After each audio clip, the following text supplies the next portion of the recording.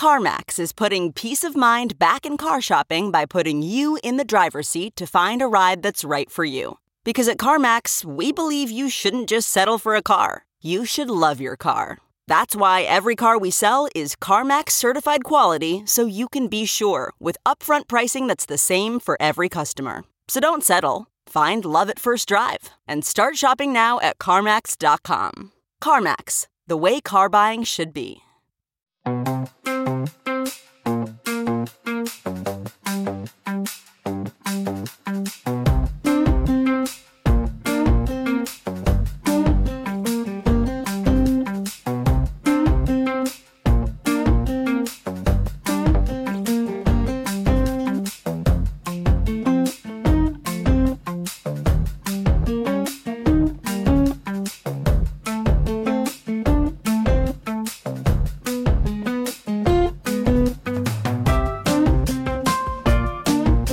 This is Josh Marshall, and this is the Josh Marshall Podcast. You know, we're recording this episode on Wednesday, and I don't know when you're listening to this, maybe towards the end of this week. If you're listening to it on Thursday or Friday, maybe the indictment came down on Thursday, or maybe it came down on Friday. We're kind of a bit in the dark now. Obviously, everybody was thinking over the weekend, I guess the end of last week, over the weekend, that it was going to be Tuesday because Donald Trump had made such a sort of a declarative statement that, like, and as a separate matter, he's got this whole thing of like, I will be arrested. A SWAT team will come in and throw me to the ground, and I'll be arrested and hauled off to New York. All this stuff that obviously is never going to happen. They're not even going to do, well, we don't know, but I think it's highly unlikely they're going to do a perp walk. There's a lot of question of whether a perp walk should ever be done. You're taking someone who's not been convicted of anything, and it's the police and or the prosecutor's way of parading them before the press. Now, in the nature of things, most people who are indicted for things are not terribly sympathetic characters, and yet, again, it's not like some part of due process is not being served. Right? I mean, it doesn't have to happen. And given the stuff with the Secret Service and all the different things, I think that's highly unlikely. What's going to happen is what happens with most people, certainly most prominent people who are charged with white collar crimes. You go in, there's a formal process that is not on camera, that you surrender yourself. They fingerprint you. They probably take a mugshot. They do various stuff, and you're out on bail, and it's done. But we thought it was going.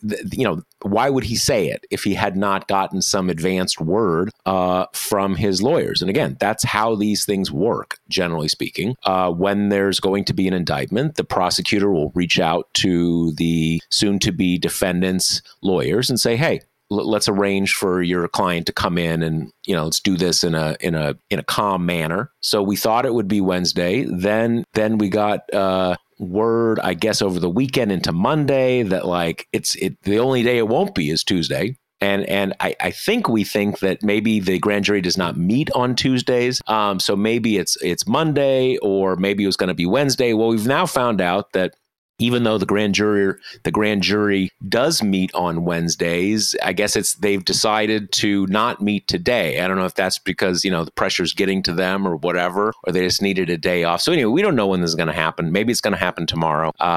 We think that the other day that it meets is Thursday. So maybe tomorrow. I'm pretty sure this is not globally a false alarm. That would be very surprising, because we're going on a lot of other things besides Trump's say so here. All the signs are lining up in that direction. So maybe it will happen by the time you have listened to this. Maybe not, but obviously there's been. It's a big deal, even if this charge is. Even if there's some level of irony to the fact that this is the criminal complaint the indictment that goes first, since compared to trying to overthrow the government or election tampering in Georgia or trying to slink off with a bunch of classified government property, it does, it's a relatively, pedestrian offense. It can.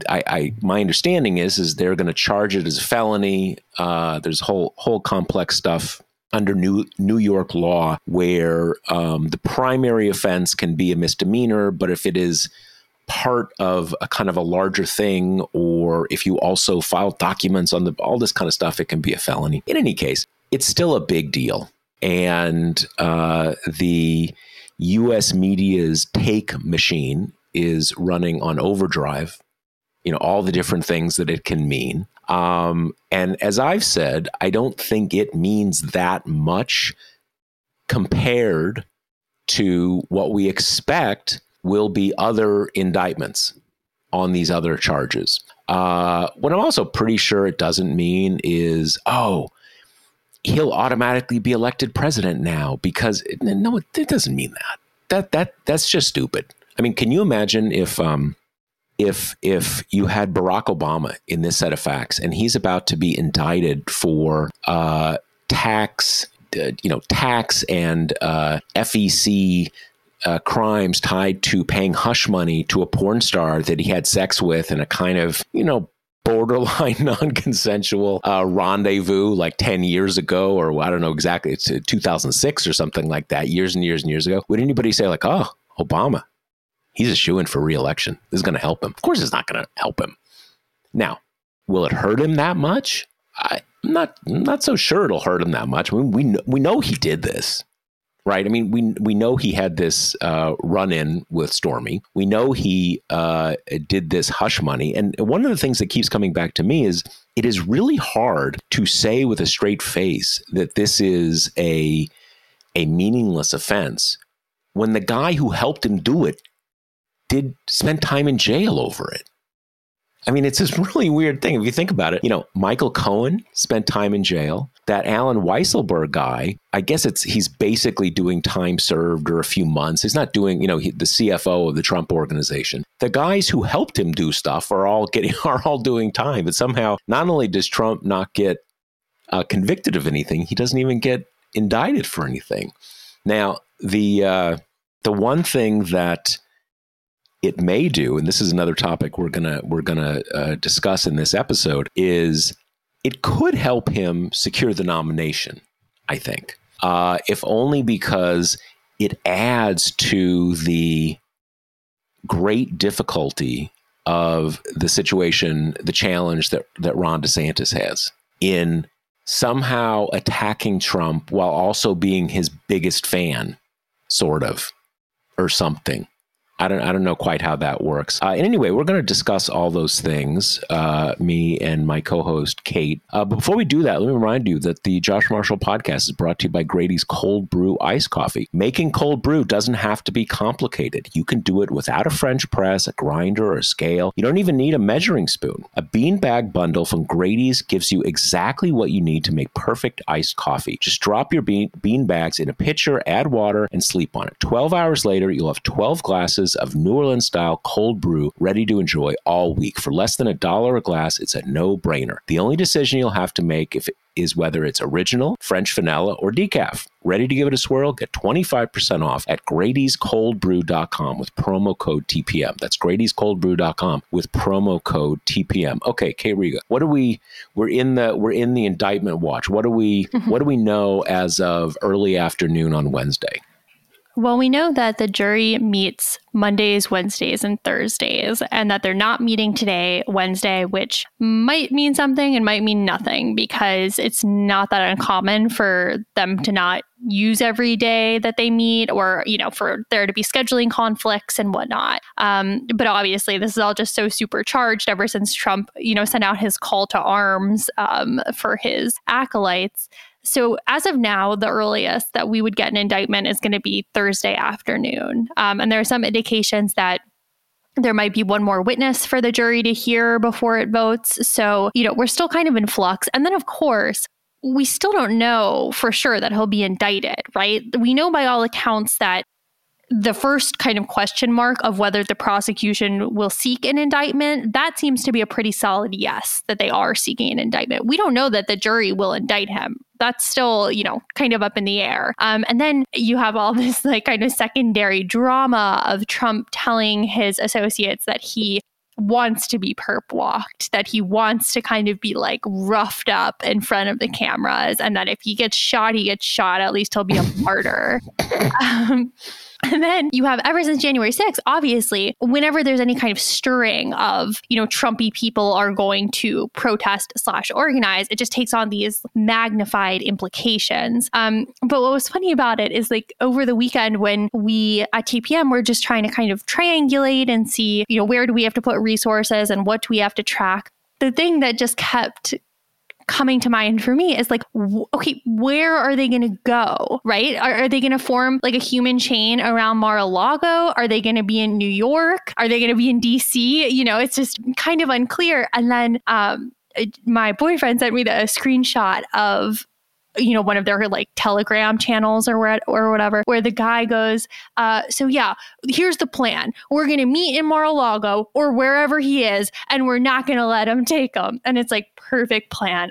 No notes, those logistics are lock solid. Like you are good to go. And then of course, the other side of the equation is just, I don't think we're ever going to have a situation where there's any kind of stirring of like Trump protesty stuff that isn't met with an enormous law enforcement response, because they're not going to take the chance again, right? So they're going to be armed to the hilt. And then you have the additional layer of a lot of Trumpy people every time this happens now saying, this is an FBI sting operation. Like this is a false flag. They're just trying to get Trump people out there to round them up and put them in jail. So it's just this like nest of all these different pieces of the MAGA universe in here together. Yeah, I mean, you hit on the key point, which is that there's no geographical focus for this.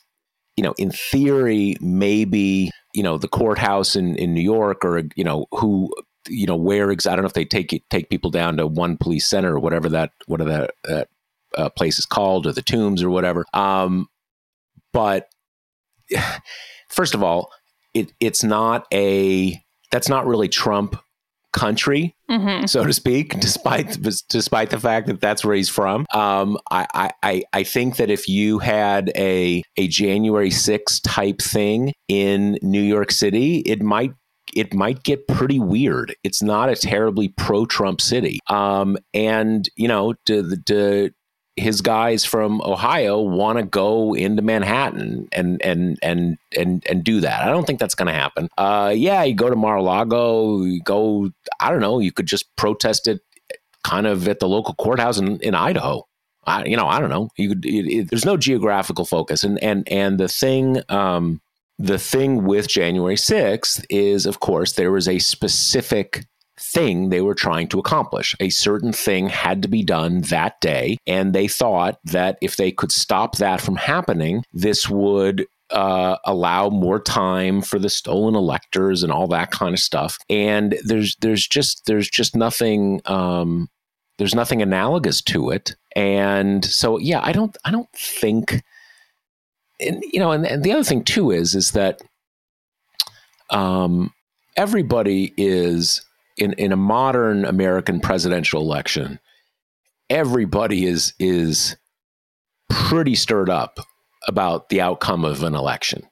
It matters a lot to a lot of people. So it's not just about Trump in that case. You've got, Joe Biden, the demonized Joe Biden, and America will end and all that kind of stuff. But are people like he's getting indicted for a kind of a mid-level crime in by the local prosecutor in New York City?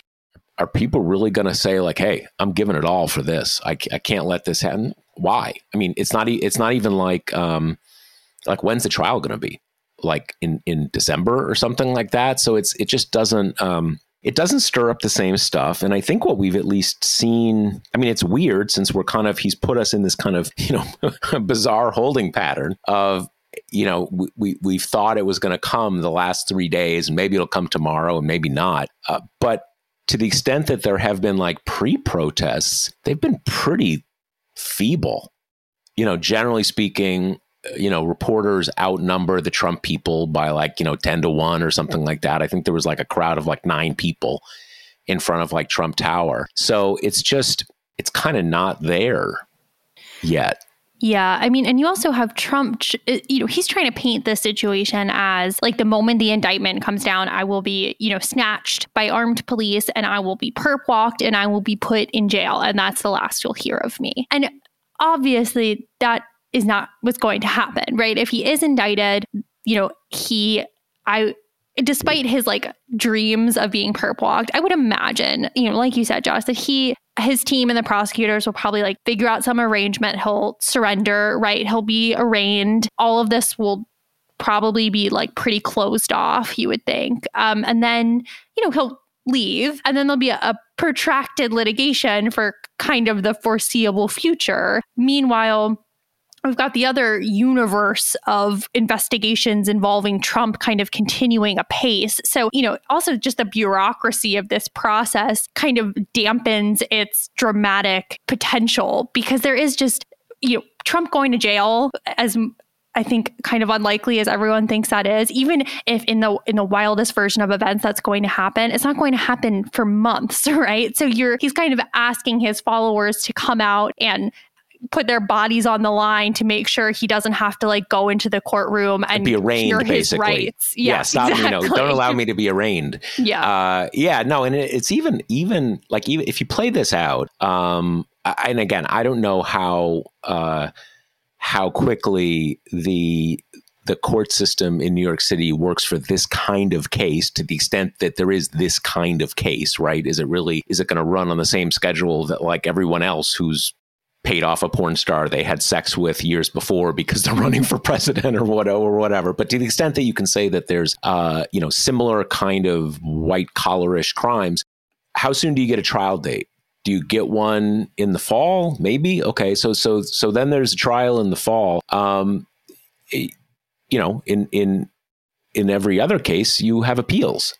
You have appeals. You're certainly going to be on bail on appeals. I don't know how long the appellate process takes, and I don't have a sense of what. You can't really put anything past the Trump people because they'll come up with the most inane, kind of everything under the sun. But one of the like, what is it? They didn't. I think they brought a challenge to Tish James of kind of like, it's just not fair that you would indict me, and it's because you're an anti-Trump zealot and no fair. And I think the judges just said, well, that we don't have a no fair doctrine. Like, what are you even talking about? Right. But I think the relevant point is that he's not president. And so all that whole universe of executive privilege type stuff just is relevant to this. And all of the facts here, it all happened before he was president. So it's not even like in the Georgia case where you can say, all right, he's not president anymore, so he can be indicted. But can the president of the United States during a presidential election not reach out to make sure that everything is being done properly in a state? So he was president when he was doing this stuff. So there's all sorts of, but this is separate in as much as he's not president now.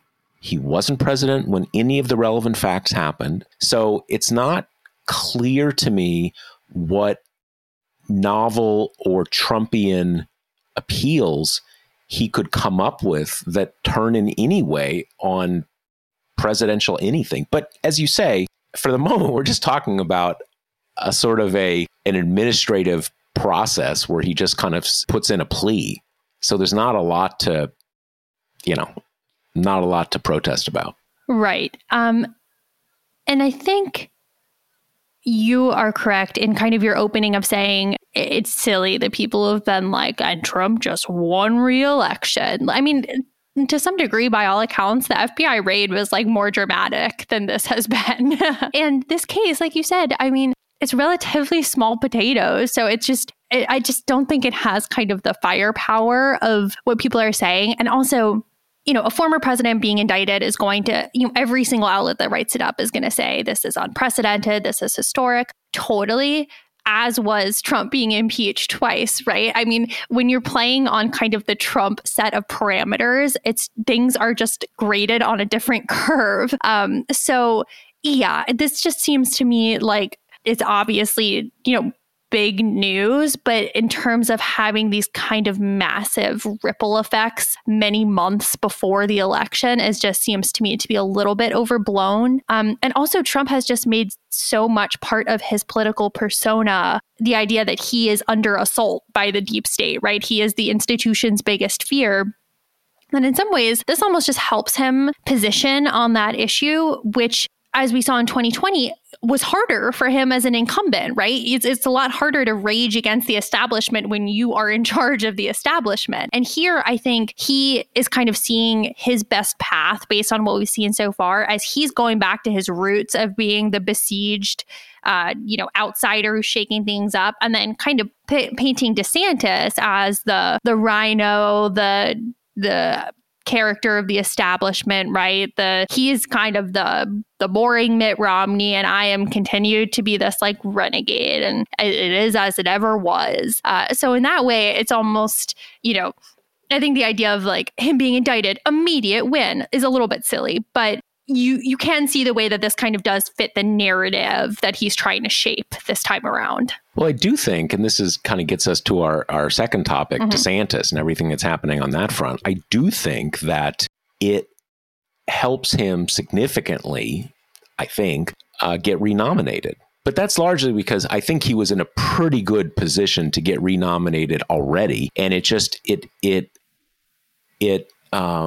draws the sort of the binary that DeSantis somehow has to overcome even more starkly than it was before. I mean, as we're seeing now, Ron DeSantis needs to make a case against President Trump while simultaneously not bumming out the 30% of someone told me today it was 30% who are kind of absolute Trump people. I don't think that's real. I think it's more than that. But in any case, you can't, even if it's only 30%, you can't bum them out. And as we have seen, that this supposed indictment, it has everybody in the GOP glomming themselves onto Donald Trump in spite of themselves. And you kind of see like some of them are trying to say, well, it's not about Trump, but of course it's about Trump. They're all lining up defending him, attacking the prosecutor, and it's just pretty hard in that as you say, this is not a new narrative for Trump. It slides right into the narrative that he has really been pushing, not so much during the 2016 campaign, because it really grows out of the Russia stuff and the stuff in the very beginning of the administration, the deep state and all that kind of stuff. It slides right into that. They're coming after me. And that just, makes very small the space that Ron DeSantis has to say, well, he's not really very good. We don't want him to be president again. He has bad morals. He's a bad leader. Anything like that. So I do think it makes what I think was already going to be a very difficult challenge for Ron DeSantis or anybody else who wants to run against Trump just much harder, because you already see all the Trump people are, that he's betraying Trump, and it just makes it very difficult. I don't think he can pull it off. Yeah, I agree. I've always been kind of, not very enthusiastic about DeSantis's chance. And it's because, whether or not you have this looming indictment, like something is going to happen where people ask him about something Trump did or said that he needs to set himself apart from. And that is an impossible tightrope to walk here, tightrope to walk in to say, I am better than Trump in XYZ way, but he's great. Like, don't get me wrong. Absolutely love the guy. I think he did a fantastic job as president, yet here's why you should pick me. Like that's a hard argument to make at the best of times. And the more we see of DeSantis, I think the more we see his lack of kind of verbal dexterity. And that is something that I think we've been waiting for a long time, because this is a guy who only takes interviews with friendly media. I mean, he is like clearly afraid of reporters and keeps them away. And now he's entering a stage where he's not going to be able to have that kind of control. He's going to have to answer questions about Trump. And so far, it's been this weird dance of like, the porn star thing, that was weird. That wasn't great. But this prosecutor, he's like George Soros' son or whatever, So, and it just comes across as odd. And he's just, I don't think he's the guy who's going to be able to do it, which is already, I think, a job that I'm not sure anyone can actually do. But I just think he in particular is not the one who's going to be up to these kind of rhetorical games and the constant dancing it would take to stay in this lane. The thing I was writing about this morning, and when I was writing about it, it kind of the issues kind of unfolded for me a bit, and I at least got what I thought was, at least for me, a little more, what seemed like a little more insight into it. As you're just saying, the one thing is, I don't know if anybody could do this for just the basic reason that it's a Trump loyalism party, and how do you attack the king while also loving the king? And that's just super hard. And added to that is the fact that Ron DeSantis does not strike me as having much verbal dexterity. And you would need a lot of verbal dexterity to pull this off. What he has shown himself pretty good at is on pretty friendly territory with a tractable state legislature, kind of like, let's think through all the things we Trump people like. We're going to crack down on gay people, we'll call it groomers, or, trans stuff or whatever. We'll ban some books. We'll do all this stuff. And we're just going to kind of knock that stuff out of the park. Right. And that gets people really excited and everything. But he's just not, he's awkward. He does not have a lot of verbal dexterity, and you would need so much to pull this off. But there's another layer of it too. Everybody's talking today about this interview that he did with Piers Morgan, in which he said that, the paying porn stars, that's not in his wheelhouse. Well, okay, like, wow, keep it friendly for the children, right? I mean, like, okay, like, not in your wheelhouse. And then he talked about George Washington. George Washington always put the country ahead of himself. Like, okay, because Trump didn't put okay, got it. Right. But it's so indirect and kind of like, everything like that. Like what was the other thing?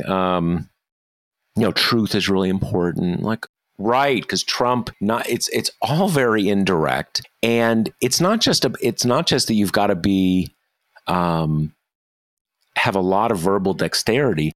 He talked about character a few times. In the old days, those were really fighting words between politicians at the presidential level. If you say, I have questions about his character, is his character good enough? Back in the 90s with Bill Clinton, that was intense stuff, right? But it's not anymore.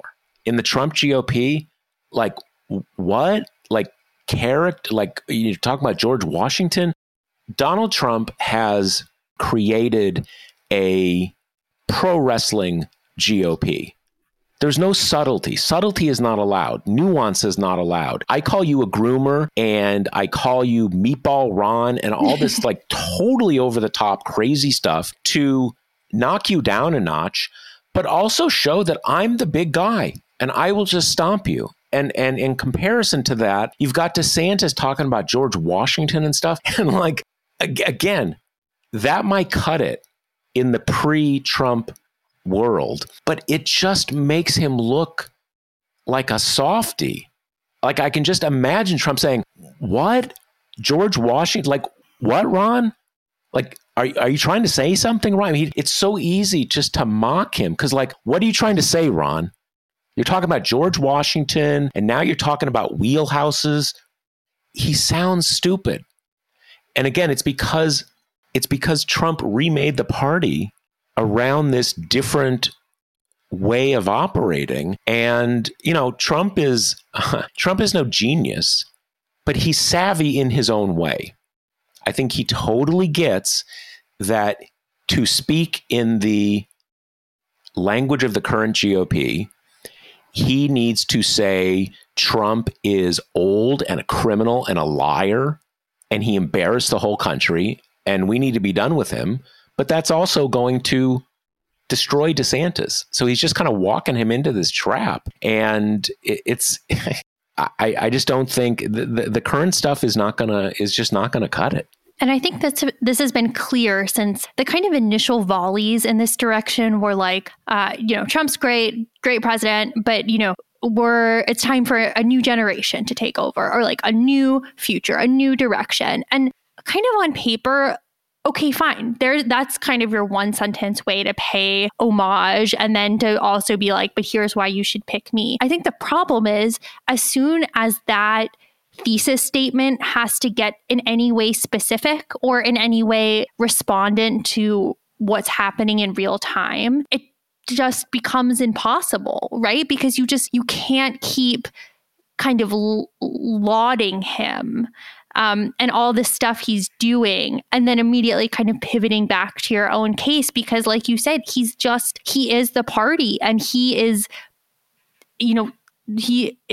within everything they want to talk about, everything that happens, and he's on the stage, and he's going to keep saying things that these people have to respond to. And I think so far they've all just looked silly, right? You've had like Nikki Haley do the kind of like I'm the future thing, but then she's trying to wrangle with her past as being, the kind of the one who took the Confederate flag down, right? Like she's trying to find a way to be both of those things. You have Mike Pence kind of really laughably trying to divorce himself from the man he served alongside, while also somehow making the case that he is the face of the future of the Republican Party. It's silly and discordant. And this is why I think you and I have kind of been saying for a long time, like, it's Trump's nomination to lose, right? I mean, it's hard to see a lane for anybody else. No, I think that's right. And I guess DeSantis's poll numbers have been sort of flagging a bit before this kind of current round of stuff even started. But I think the key thing there is that DeSantis's poll numbers were never mostly about DeSantis. They were just kind of like, the Republicans who are,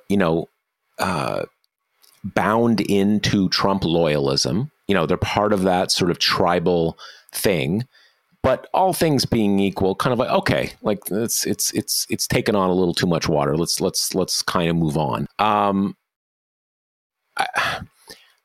In some ways, I think the smart ones are the ones holding back. And maybe if Trump got in a bunch of enough legal trouble that somehow it was game changing, and then you could come in later and kind of say, oh man, I never would have run into Trump, but now that he has dropped out, I guess I have to, my love of Trump means that I have to run and whatever. And maybe that's, maybe that's what Ted Cruz is doing, or Tom Cotton or something like that. But I do think it's at least going to be, Ron DeSantis has his work cut out for him, and we're going to see a lot of awkwardness because Trump is like forcing him to be like a Jeb type figure.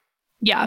Please clap. And this is a piece of it that I really wanted to talk about because I'm obsessed with it. But we're also now starting to get the kind of like Ron DeSantis is weird genre of stories. And if our listeners haven't had the pleasure, there's an anecdote that was going around kind of a few days ago, I think, in a Daily Beast story. But there was this section in this story about how Ron DeSantis lacks a lot of the basic skills that most politicians at this level have. And he was talking about that when he eats, someone described it as like a starving wild animal, like food just sprays everywhere. And then that piece was kind of capped off with this anecdote that when they were on a plane, DeSantis opened a pudding cup and stuck 3 of his fingers in to eat it, like shoveling it into his mouth with his dirty fingers. And like, I am only kind of joking here that I just don't think you can be president when there are stories like that about you, because that is so evocative. You know, as soon as people hear that story, they are absolutely not going to forget it. It's impossible not to picture. It's gross and it's super weird. And I can hear the counter of people being like, well, Trump is weird. And that's true. Trump is weird. But Trump is weird in like, I kind of think it's one of the times that he's most charming is when he's being a little like self-defeating about his weirdness, or kind of being like, yeah, I'm aware of my quirks, but like, this is, you know, it's kind of the rich guy weirdness, right? Of like never wearing shoes or something. That's just like, oh, well, you know, that's him. Like he has too much money to count. He can't be distracted by these other things kind of thing. But like DeSantis is weird in an awkward, unpersonable way that I think is really going to matter, and was so captured in that photo we talked about ages ago. But when he and Biden were there after the hurricane or whatever, and Biden like had his arm around people and they were all yucking it up. And DeSantis is just like shoulders hunched in the foreground, talking to no one, just kind of like, I have to be here. Well, you know, there's what doesn't get talked about a lot in the sort of the, you know, big picture coverage of his incipient campaign is DeSantis was in the House for, I guess, 4 terms, you know, 3-4 terms, maybe 5 terms, a few terms. I think it was 3 or 4.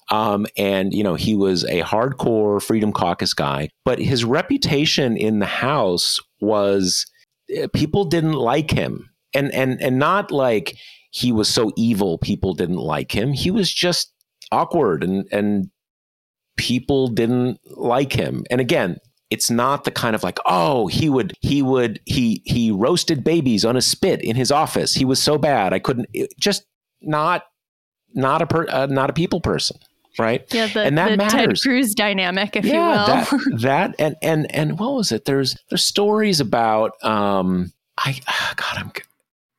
remembering the feel of the anecdotes, but they're just the way someone can kind of dig at you or neg you in a way that you're like, oh, like a third party sees it and they're like, oh, not that's, I didn't want to see that kind of thing. And those things matter a lot when you're running for president, because for better or worse, and I think we Republicans are often able to use this very well against Democrats, that the way the presidential office works in this country, in this society, that people want to feel like, okay, that's a solid guy. That's a solid woman, you know, kind of not like that person's weird. And does it matter if someone has kind of weird quirks and is antisocial?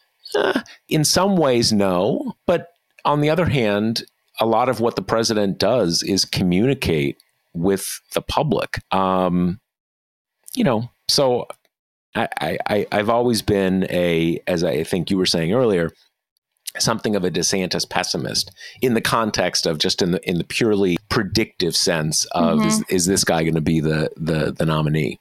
Yeah, I mean, and it really feels to me similar to Cruz or Hawley or these people who have always fostered very obvious presidential ambitions, but like there is just a limit on how like hated you can be and still become president, you know? Like to some degree, our elections do have a personality contest component, you know? It's a popularity contest. It kind of always has been. And so I think there's a way you can be weird that you can make it work for you. I mean, like people would probably argue, you know, obviously John Fetterman had a lot of like smack in your face odd things about him, but he was able to kind of make that, you know, this is who I am, I'm authentic, and that reads as cool to people. Whereas like if you're just like an awkward, uncomfortable person trying to fit yourself into the mold of like a personable, glad-handing politician, I just don't think that traditionally comes across in a way that people like.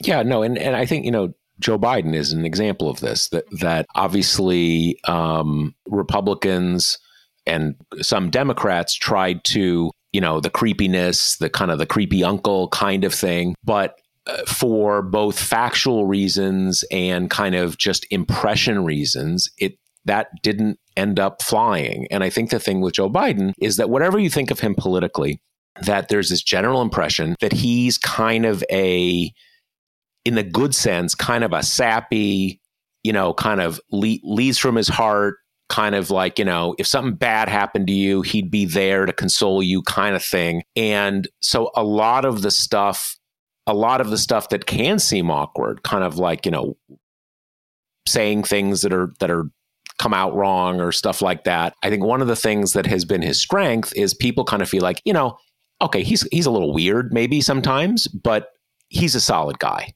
He means well. And when I say weird, I don't mean that how, it's he has verbal stumbles, he has gaffes, stuff like that. But what you saw in, after the State of the Union, where he's like there chatting with everybody, right? And that comes off, and I think it comes off as sincere because I think it is sincere.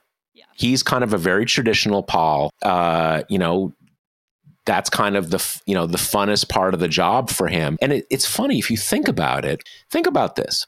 How many times have you seen Ted Cruz in a clip from Fox News tweeting something in some debate context? Man, nonstop, all the time. He's everywhere. Now, Ted Cruz is someone who kind of in every stage of his life, no one around him likes Ted Cruz. But at least with Ted Cruz, man, he's everywhere.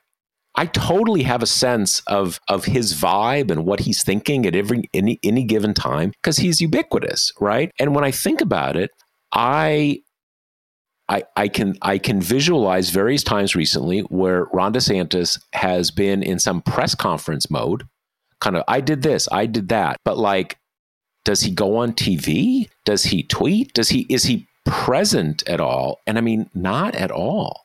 Now, just today, he did this interview with Piers Morgan, but that's like kind of the first time. And I do think that it's very hard for people who are just so appalled by Trump, just despise him, everything he's done, what he represents, etc., that certainly in 2016, the guy has a charm and it works for a lot of people.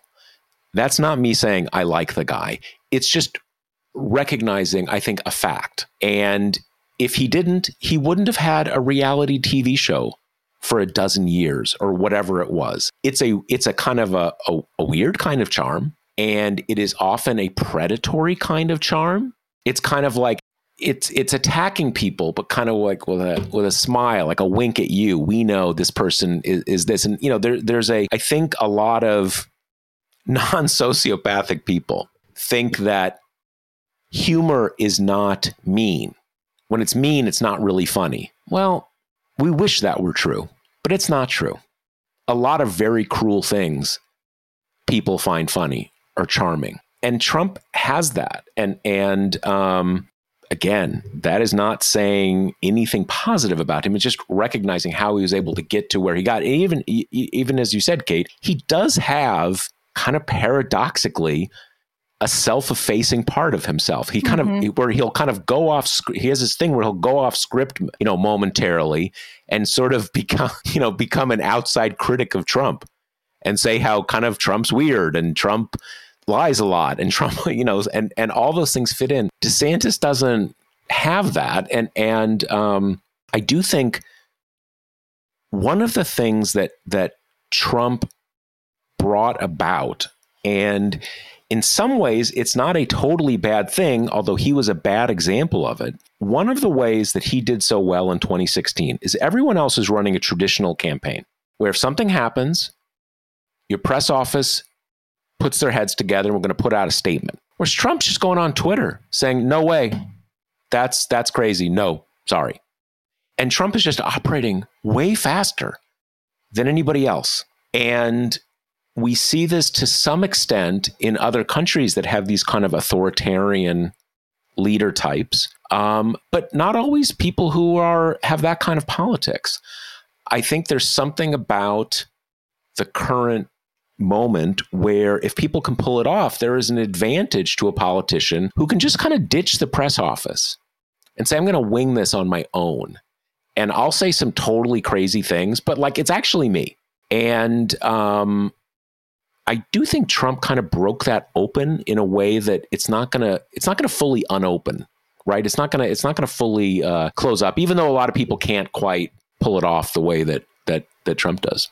And the crux of that is just, so far, DeSantis has been able to control his exposure, whether that be not going on TV much or not talking to reporters who don't work for Chinese propaganda outlets, or just kind of holding bill signings where he can talk and doesn't take questions. To some degree, you can control that when you're governor of a state, and the local reporters are going to complain and everything, but that's part of DeSantis's brand, so he doesn't care. But you simply cannot mount a mainstream presidential bid and exact that amount of control over your surroundings, even in our current time when we've talked about how debates are kind of waning and candidates are, especially post-COVID, really like the idea that they can avoid certain settings that are tend to be kind of harder. But still, even with the kind of reduced exposure, it's a lot of exposure. And DeSantis is going to have to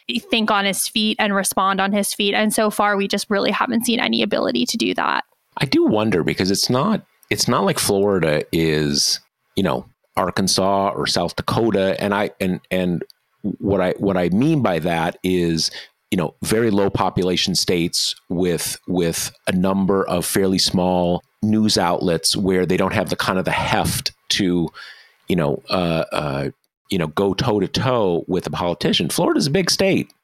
You've got the Miami Herald. You've got a number of still pretty strong regional papers and stuff like that. And a lot of them are doing all sorts of great reporting. And some of it is, I wonder that it's really electronic media that makes national press different. I think I'm not totally sure about that. But again, you've got the Tampa Times, you've got the Miami Herald. It's not like you don't have a lot of solid journalists there that are not kowtowing to Ron DeSantis. So how is he able to do that? Some of it, I think, again, is that electronic media doesn't have quite the same heft at the state level. But another thing that he doesn't have is that, Trump has been able to mostly not go on any of the non-Fox networks. And I guess now either he's boycotting Fox or Fox is boycotting him, but he's got all those other channels. But all those other channels are wildly pro-Trump. So they're not gonna be where DeSantis is gonna be able to go and get a generous hearing, at least until he, dispatches Trump. So right, exactly. Yeah. Okay, so for the very end of our show, we're going to pivot to something completely different than this, which is Michigan is poised to repeal its right-to-work law. The bills have passed through both chambers, and basically they just have to reconcile the two versions, and then Gretchen Whitmer has signaled that she will sign it. Our listeners will remember Michigan has a Democratic trifecta for the first time in decades, and this is kind of part of a flurry of bills that have come out of this state house about, and there's really been no sense of being scared of their own shadow that I think Democrats sometimes have. You can recall the Democratic trifecta in Virginia in 20 and 21. And it was just, they definitely passed some stuff, but there was a sense of trepidation, of kind of a pro-business slant to the state then. And they didn't even try to repeal the right to work law then. And basically what right to work laws do is they let non-union members in unionized workplaces not have to pay union dues, while the unions are legally obligated to cover all of the members, whether they're paying or not. So, the non-member doesn't have to pay a union due. The union has to represent the non-member in a grievance with management kind of thing. So basically this has created, a free rider situation where unions don't have the resources and the organization power among the workers to kind of be as strong as they used to be. And the broad arc of these is this came from the 40s, the right to work thing. It was basically a response to kind of the New Deal wave and the really successful unions that were operating at the time. And then you had Republicans aided by Southern Democrats who had kind of their own motives, their own segregationist flavored motives. And they passed the Taft-Hartley Act, which opened the door to these laws. There was a flurry of them at the time in like the late 40s, early 50s. And then, but it mostly swept the former Confederate states where union power was low to begin with, kind of encroached into the Sun Belt. And then you had a right to work law passed in the late 50s in Indiana, which was a huge deal because Indiana was an actual union stronghold at the time. That gets repealed about 10 years later. And then we're in this long period of stasis where like every time there was a Democratic president and a Democratic Congress, they would try various labor reforms, including attempts to repeal the right to work laws in particular. And they never worked. Almost every time came up against the Senate filibuster, which would be, Republicans plus Southern Democrats and then Republicans plus kind of like pro-business Democrats kind of thing. And then in the early 2010s, our listeners will remember 2 years after Obama's historic win, right? We have the midterm shellacking. We have the first time that like kind of Koch brother backed right wing of the party is really homing in on state legislatures as a place to kind of retake power. And then these right to work laws passed all over the place, just a huge flurry of them. And this now is the first time that one of those states is repealing its law since Indiana repealed its law in 1965. So it's a pretty big deal, even if kind of by the numbers, only 15% of salaried workers in salaried and wage earners in Michigan are unionized. And in some ways, in some right to work states, unions have kind of successfully been able to sell the idea that you should be paying for the union better than others. But there's no question that studies have been done showing that in right to work states, workers make less money than in non-right to work states. Unions are weakened. And it has a very direct result on democratic politics, which is that there is a demonstrated vote percentage loss for Democratic president, senators, House candidates, governors, and state legislators in right-to-work states. There's lower turnout, there's lower contribution from labor organizations, and it reduces the chance that working class people get elected to office, right? Which just kind of contributes to the rightward march of the states that have these laws. So basically, all that being said, it's a pretty big deal also just kind of in symbolic terms because Michigan is the prototypical, union town, and it's kind of getting back to its roots. And I think it also reflects a shift within the Democratic Party at large to kind of shed some of the decades of complacency about, strengthening unions and realizing that unions are kind of a huge political force for them. Like Biden talks about unions way more than any other Democratic president of my lifetime. Warren and Sanders obviously really fronted labor reforms in their campaigns. We had the PRO Act, which in classic form did not pass the Senate because of the filibuster. But it feels to me like there's been a change. What do you think? I think that's right. And I think there's two parts of it. One is that Democratic politics about unions has changed significantly in the way you've described. But I think what resonates even more to me is the nature of Democratic politics at the state level and really at the federal level has changed in a way that transcends labor issues. The other thing, I know you know this, but the other thing that they did in Michigan was, it happened because of the constitutional amendment, but basically we're going to have full abortion rights in this state. And I think, we have had a history that even goes, that predates the Koch brothers era, that Republicans have all these little hobby horse issues that they, organize around. They get people running for state legislature to sign commitments about. There's this, I forget what it's called. There is a law that Grover Norquist has worked very hard over the last couple decades to get states to pass around the country. I think I'm remembering this right. I think it's basically that you create a setup where you need a majority to cut taxes, but like a supermajority to raise taxes. So it puts in this thing that kind of creates a downward ratchet to kind of starve state governments of revenue. It has a cute acronym that it goes by, and they get these things passed. And there certainly has been a sense in Democratic politics that, we're going to come in and we're going to govern well, and we're going to, we believe in government, and we're going to put, able people in charge, and let's get everything working okay before you start talking about a wish list of all the different laws you want to pass. And, we have a tight majority, so not everybody's going to want to pass everything, the base of the party, all that kind of stuff. And what you have seen coming out of the Trump period, coming out of the changes within the Democratic Party, coming out of so many things coming together, this realization Democrats have that they need to say, if you elect us, there's going to be like 5 concrete things that are going to happen, and they are going to change your lived experience right away.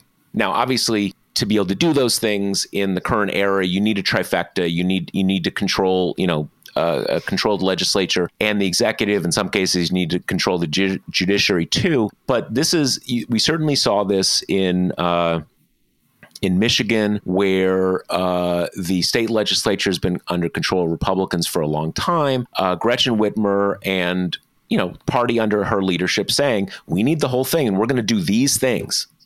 These things will change. And we're not gonna kind of put them to the back burner, like, after we've got everything, all that kind of stuff. That's not going to happen anymore. This has not been able to happen at the federal level because of the filibuster, because all of the reasons why it's hard for the Democrats to get big majorities in the Senate, the fact that you still have this kind of residual small c conservatism among a handful of Democrats about the filibuster. But it's just a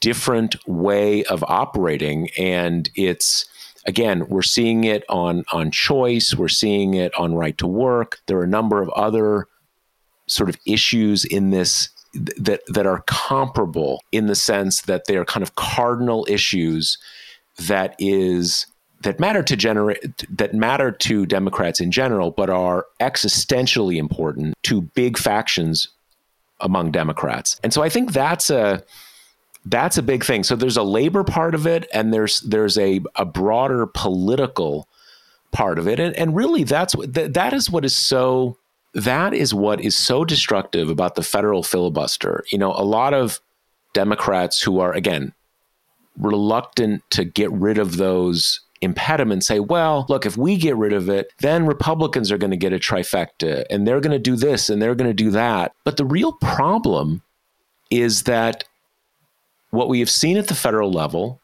which is where most people participate in politics, where their mind kind of focuses, most people don't have a sense of what's happening in their state. You have severed the bands between political action and results.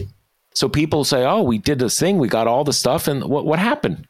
Why isn't the law that we were going to pass, it's not passing? And you can kind of say, well, there's this weird thing called the filibuster, but that doesn't really cut it with people. And so people get demoralized about politics in general. And that's worse for Democrats than it is for Republicans, because Republicans do better with a demoralized electorate than Democrats do. And so I think what they're going to be able to say in Michigan and in other states where we're seeing somewhat, comparable things happening is sort of like, okay, look, you elected us and it was hard and we made these big changes. And if the other guys come in, they'll pass an abortion ban, or they'll go back to, so that gets people engaged. So it's good in a way that transcends it's good for Democrats. They passed a law that Democrats care about. Yeah, I definitely think that's true. And I think it does tie into the changing perception by Democrats of unions and workers in particular, because for so long, they've been just kind of considered this junior partner to Democrats, hopeful for get out the vote. But, when it comes time to pass laws, the labor reforms are not usually the first thing on the docket, right? But now, especially as I think Democrats are starting to get their sea legs in terms of like Republicans are the party of kind of the rich and companies, and that's what they care about. And we're the party of the normal people. Like there's just been a real attempt, especially under Biden, to reclaim that narrative where Republicans have kind of claimed that they're the party of the working class baselessly but successfully for so long. And I think this all ties into the Biden administration's like talking about Medicare and Social Security every single day, you know, talking about like union stuff and wage stuff and all this kind of thing that they really are going hard at this idea of like, we are the party of the working class and the families, and they are trying to get tax breaks for corporations and raise taxes, which, you know, in addition to being, I think, politically savvy, happens to be true. So it works on both levels. And I do think this is kind of a outgrowth of that new positioning, that new attitude, coupled totally with what you're talking about of the aggression, the newfound aggression, the less of the kind of fear of like, Republicans are going to make fun of us if we do that. And a little bit more of the, at least in Michigan, like we won and we're going to act like we won. Yeah. And when you do win, you should act like you won. Both sides should. And you know, I kind of the idea that, oh, Republicans are going to do these terrible things. Well, that's not great, but you run again in 2 years. You know, kind of they did these terrible things. Let's undo it. And the thing about the sort of the increasing visibility of labor politics, there's a narrative out there that basically says that in the 60s and 70s, the Democratic Party sort of downgraded labor, let's say, in the sort of the political hierarchy within the Democratic Party, and Reagan fired the air traffic controllers and kind of, you know, downhill from there for labor. That's not totally true. And I think it's really important for people to understand that there's a more complex story there, that things were already happening within the labor movement and within the manufacturing community that was already starting to weaken organized labor. And so there's a push and a pull. It's not that Democrats decided to sort of like abandon labor, so labor started falling apart. Part of it was that labor started falling apart and Democrats started needing to kind of grab other pieces of support other places. It was two things happening at once that both reinforced each other. And look, there's big debates about this, and I'm sure tons of people are going to write in, and you should write in, making your case about it. But it's a complex political economic equation. And I think one big question is, you know, we see all the time now news about labor organizing in various newer sectors of the economy. You see it, you know, Amazon, see it, Starbucks, all these. And really the big question is that over time going to reverse what has been basically a downward slope of unionization in the private sector economy going back like half a century now? And because, you know, one or two high profile victories doesn't mean that much statistically. But you know, that is something to keep an eye on. And that dynamic that I talked about a moment ago, where it being both things happening at the same time, it can be that way on the other side of the equation too, that you have more organizing victories for a variety of different reasons for things going on in the society. You use that greater strength to get people elected, and then they change laws that allow you to do more successful organizing. So that I think is a big question about our politics and political economy right now. Is, you know, are these high profile successes that we have seen a lot of in the last half dozen years, are those going to start changing the direction of unionization of the private sector economy in this country? And I think that's still an open question, although it certainly looks a lot better now than it did up until, again, half a dozen years ago, when the only ongoing story was the decline of union jobs, which, and again, just for, if you're not someone who has followed the history of this stuff, it has almost never been unionized workers deciding to de-unionize. It's that the sectors of the economy that were heavily unionized disappeared, or they became much, much smaller because of a mix of foreign competition and automation. So, like the steel industry, the auto industry, all these kind of industries where it's not a matter of organized labor failing. It's a matter of that the most organized sectors of the economy either disappeared or changed, and organized labor was much less effective unionizing the new sectors of the economy that started employing people. So it's a complex thing, but it's hard to describe how it was decades when you didn't have stories about, this non-unionized sector of the economy, there's these kind of upstart unions and they're winning, they're winning elections and stuff like that. That's new. I mean, we've seen it in our own industry, right? I mean, probably a decade ago, basically none of the new media was unionized. I mean, almost categorically, you can say that, none. And then over a period of about 5 years, digital media became not fully unionized, maybe, but like pretty close, right? But digital media, as much as we love it, is not a huge, it's not a huge sector of the economy. But still, it's being, we're seeing it in other, kind of service industry parts of the economy. So, we'll see what happens over the coming years. Yeah, I think it remains to be seen if this will affect the laws, because right now the laws are so slanted against unions. It's hard to make a union. We're seeing this with like the kind of big moves against the corporate titans like Starbucks and Amazon, right? That you can have these amazing, awe-inspiring, like kind of incredible balloting efforts, to get people to vote to make the union. And you have all these cool stories about people being brave and, just very kind of ordinary people saying like, enough of this. We deserve to be treated better.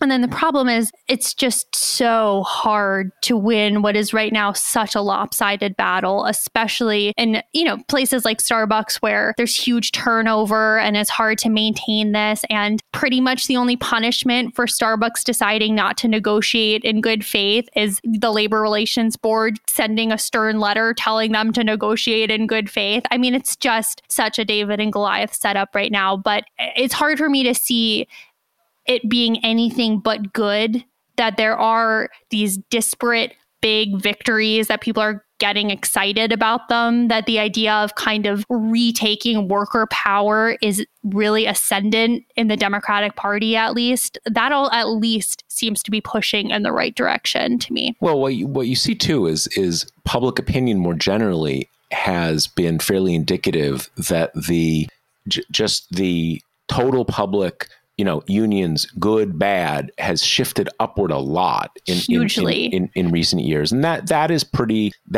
indicative. As much as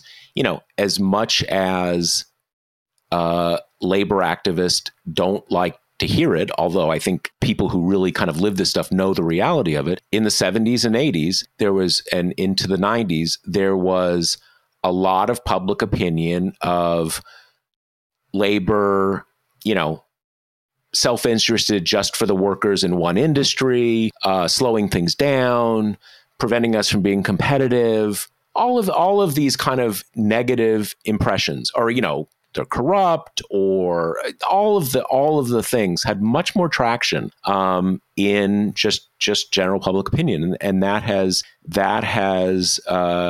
changed a lot. And again, I mean, my only hesitation is that the downward progression of the percentage of the private sector. And when I keep saying private sector, there's a lot of unionization of the public sector, and there's certainly more of the public sector that can be unionized, but the private sector is where the real problem is. I have certainly, I grew used to for following this for many years, you kind of hear about this one thing. Oh, that's a big victory. And also the percentage went down 2% over the last 2 years, kind of like just down.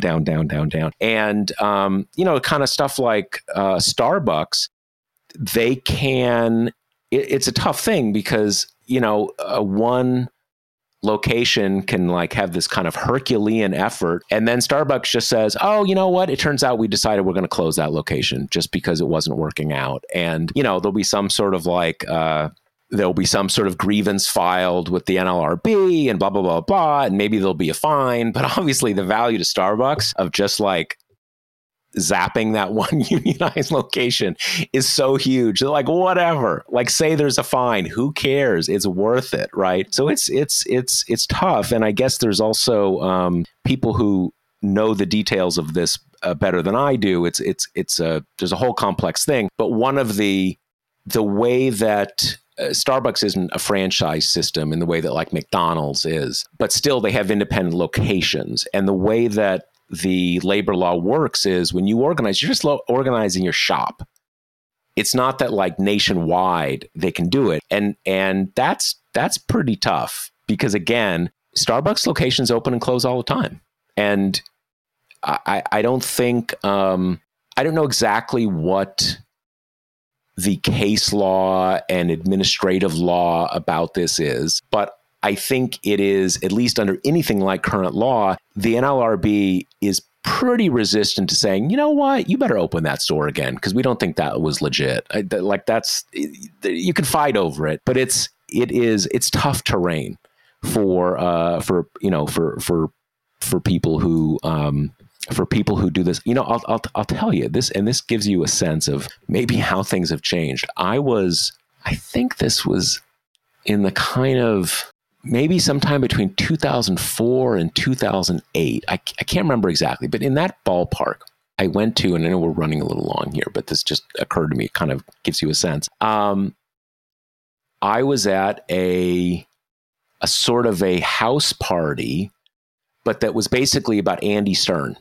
who was the head of the SEIU at the time, and a big figure at the time in organized labor. So maybe the biggest figure, the kind of the most innovative union and all this kind of stuff. And this was very much kind of, one of these kind of, organized labor flat on its back. And I remember him kind of discussing like, maybe something else is required besides unions to do this. Maybe unions are just outmoded and we need some other framework. And he mentioned Starbucks. And he said, Starbucks has pretty good benefits. And, maybe that's a model. Maybe they don't need a union. And again, this is like 15 years ago or something like this. I'm not saying I remember it word for word, but it was a very chastened kind of view of the terrain from the man who was kind of like the head of the labor movement at the time. He wasn't head of the AFL-CIO. There's that whole, like, they broke off and the Unite Here stuff and all that kind of stuff. And people, I think a lot of people in the labor movement are pretty not impressed by what Andy Stern is. I mean, he's gone on a lot of corporate boards and stuff like that. But it shows you that it is a very different world now compared to 15 years ago. If at the time, kind of the head of organized labor is kind of saying, maybe Starbucks just shouldn't have a union and maybe that can be awesome and maybe whatever, right? I mean, You're not hearing that now. So anyway, times change. Ultimately we are, I think, back where we always start on this show, which is nuke the filibuster, baby. And the thing is, because when Republicans get a trifecta, they should be able to pass their stuff. That's democracy. And that's when politics matters, when your vote has consequences. I mean, I'll tell you right now, if they didn't nuke the filibuster when they got a trifecta, it would not be a gesture of, friendship to the Democrats who didn't nuke it in the years before. So if we could drop that talking point because it's ridiculous. Absolutely. All right. Well, let me remind you that the Josh Marshall podcast is brought to you by Grady's Cold Brew Iced Coffee. You can get 25% off at Grady'sColdBrew.com with promo code TPM. That's Grady'sColdBrew.com with promo code TPM. And I guess that's it for us this week. All right. See you next week. All right. Later. The Josh Marshall podcast is hosted by me, TPM reporter Kate Riga, and TPM founder, editor-in-chief Josh Marshall. The show is produced by Jackie Wilhelm. Thanks to Why Not Jansfeld for our podcast theme song, and thanks to all our TPM members who make this possible. Rate and review us on Apple Podcasts, and subscribe wherever you listen.